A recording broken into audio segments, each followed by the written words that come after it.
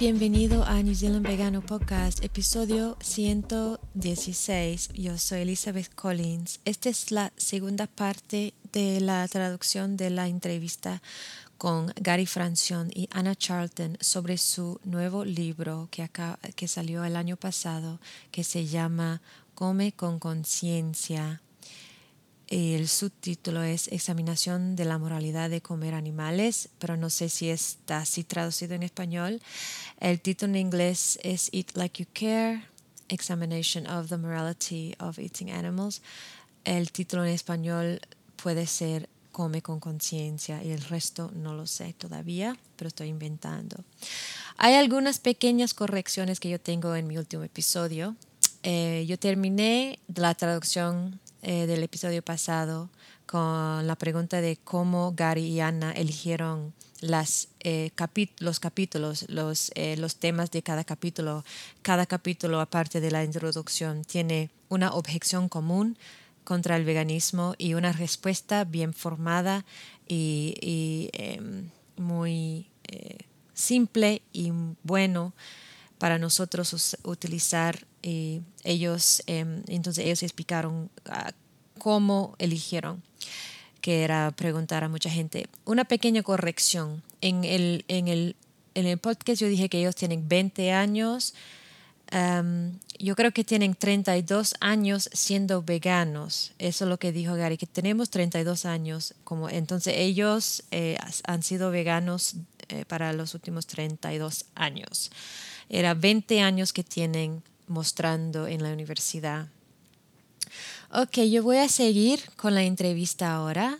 Gracias por escuchar y siguiendo con la entrevista.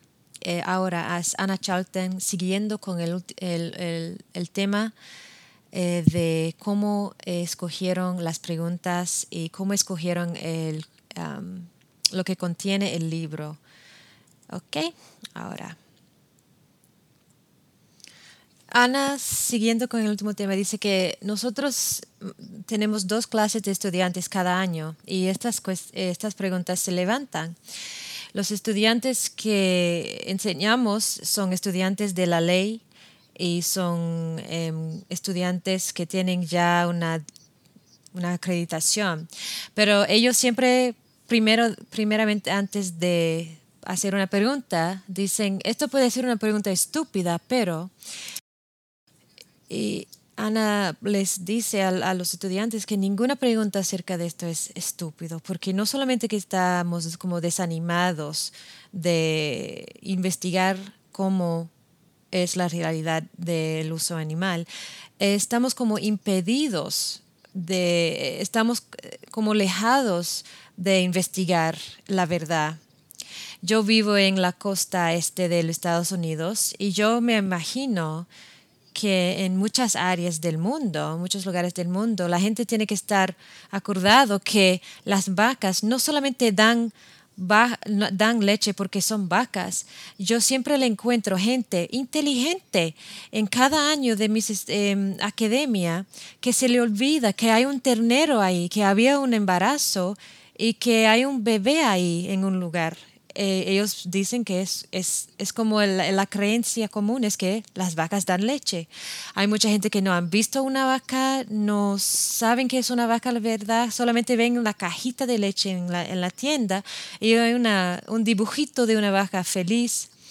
Pero no tienen idea de qué es la realidad. Y ese tipo de persona que queríamos alcanzar con este libro, y yo me imagino, Elizabeth, que tú tienes las mismas experiencias en tu activismo. Si te preguntaban a ti cuáles eran las 10 preguntas más comunes que tú encuentras en tu activismo, seguro tú dijera alguna, o la mayoría que tú dijeras fueran lo mismo que nosotros encontramos. Ahora, yo le contesté a Ana, yo dije sí, yo sí encontré las mismas objeciones. Y siempre la mayoría de las preguntas y las objeciones son acerca de dieta. Y entonces yo quería levantar el tema de que, primeramente, yo entiendo cuando nos presentamos la idea del libro, yo entiendo porque era sobre dieta. Hay mucha gente, bueno, puede ser que hay gente quejándose de que este libro en particular solo se trata de dieta. Y lo que pasa es que tienen que fijarse que hay mucha diferencia entre un libro que dice que es saludable ser vegano porque baja el colesterol, por ejemplo, entre eso y un libro que dice hay una obligación moral de no utilizar animales. Y esto es que pasa cuando usamos animales para comida. Cualquier persona, estoy de acuerdo, que deja de comer animales y productos animales por razones morales, pueden fácilmente hacer la conexión a los demás. Y yo como activista y abogada de veganismo, yo encuentro no importa es la situación que empieza, aunque tenga una bien clara que esto es un asunto moral en tu mesa de activismo, pero como quiera siempre las preguntas y las cuestiones y todo más común es acerca de la dieta. Por eso este libro me ayuda bastante. Y yo también encuentro personas cuando empezamos a hablar de veganismo como un asunto moral, que siempre lo hago, y me preguntan y me quieren distraer como con otras cosas, otros asuntos para no enfrentar la realidad. Entonces me preguntan acerca de los perros para guías de la gente ciega o de cualquier otra cosa que no puede ser, que es como una distracción para ellos o otro tema para ellos hablar. Y yo siempre les digo a esas personas, yo digo, mira, mientras sigue usted comiendo productos animales diario, si tú crees que está totalmente bien comprar un cadáver de un ternero chiquito o lo que sea, ahora es difícil realmente ahora hablar con usted acerca de perros de guía o de otra cosa así, mientras estás siguiendo comiendo animales diario. Entonces siempre volvemos a la fundación de sus actividades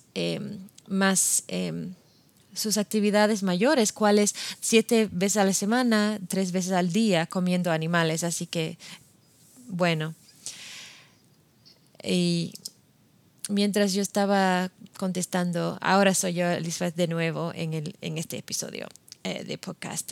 No sé si esto hace sentido, pero en esta parte de la entrevista empezaron los perros de Gary Francione y Anna Charlton a ladrar.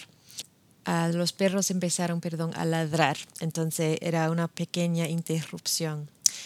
Ahora yo voy a seguir traduciendo. A ver. Bueno, siguiendo con lo que yo estaba diciendo, es una casualidad que la última mesa de activismo que yo acabo de hacer, encontré un señor. Bueno, yo tengo un compañero que me ayuda con activismo y estamos un equipo de TAVS de la Sociedad Vegana Abolicionista.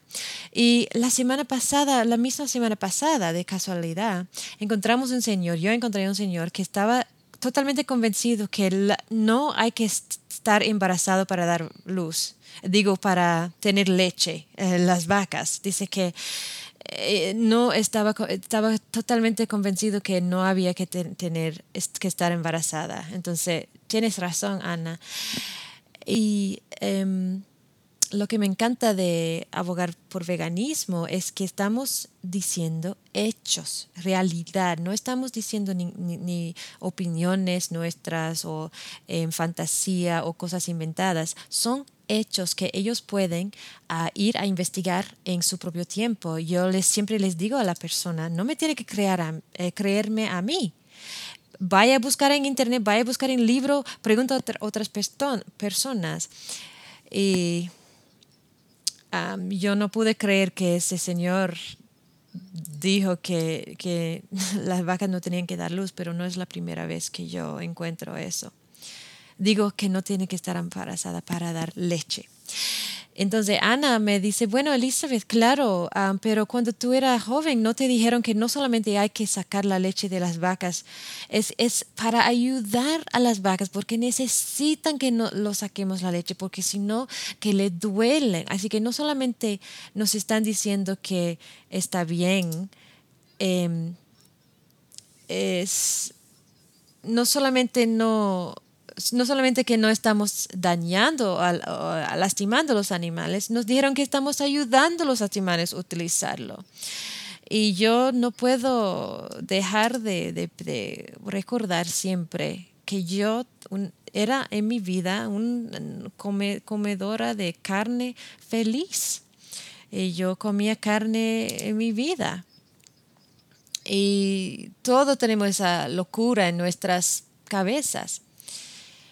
Ahora, Gary Francione está hablando y dice que sí, yo creo que una mayor porción de gente no saben hechos básicos como hay que estar embarazada para dar leche las vacas.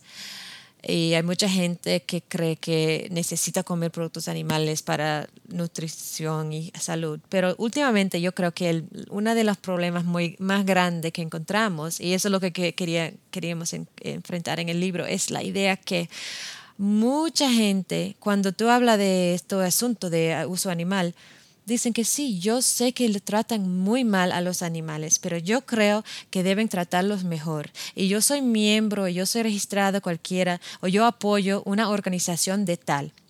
Y dicen que están ayudando a animales. Y cuando dicen que son miembros, eso significa mayormente que están donando su dinero a esa organización de tal para que ellos ayuden a mejorar el tratamiento de los animales que usan. Y Gary dice que no puede olvidar la importancia y el significado de este gran problema que nosotros enfrentamos, que son las organizaciones que son gigantes y ninguno de ellos tienen la posición que opone el uso animal y que ninguno de ellos están abogando abolición del uso animal. Todos son bienestaristas y todos están promocionando bienestarismo. Y esto es la realidad del movimiento animal moderno.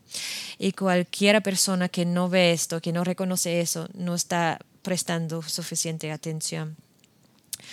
Y entonces por eso siempre encontramos personas que dicen, bueno, yo soy miembro de tal organización o cualquier organización y yo estoy en favor de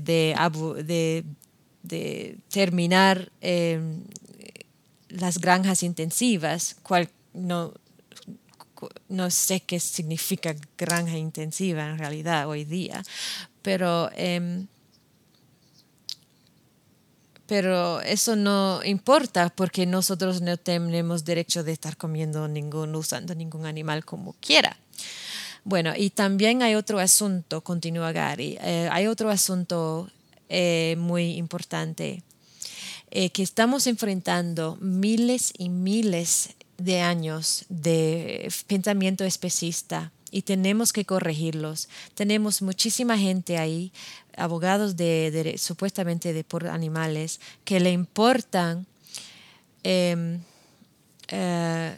quieren hacer algo, pero es como que están alérgicas a leer libros.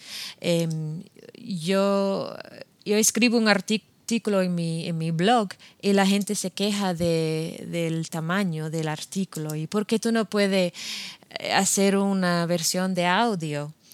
Y yo le pregunto a la gente, ¿tú no lo puedes leer las 3 páginas que yo he escrito? Y me contestan, no, yo estoy muy ocupado, yo soy activista. Y últimamente, al fin y al cabo, si quieres ser activista, tienes que educarse a sí mismo. Si no tienes ganas de educarse a sí mismo, no vamos a cambiar nada. Si nadie quiere educarse ellos mismos, los abogados, los activistas, no quieren, no vamos a cambiar nada. Hace 20 años atrás yo levanté la idea con muchas investigaciones y muchas pruebas que yo presenté de que el bienestarismo y las leyes de bienestarismo y de las leyes de animales no funciona. Y 20 años después están siguiendo hablando lo mismo de que tenemos que cambiar leyes sobre los animales y que el bienestarismo funciona. Ok, yo estuve grabando esto anoche y no van a creer, pero la computadora me borró el resto. Una gran parte. Yo hice hasta una hora. Hice una hora y faltaba solamente 30 minutos y la computadora me la borró. Una gran parte del audio. Así que yo voy a tener que volver a hacerlo. Pero yo decidí publicar esta parte que terminó con Gary en el medio de una frase, pero yo voy a empezar de nuevo donde dejó Gary hablando del bienestarismo. Así que gracias por escuchar esto y lo siento mucho si está muy breve cada vez. Espero que está haciendo sentido y todo. Yo estoy haciendo lo mejor que puedo y gracias por escuchar. Hasta la próxima. Chao.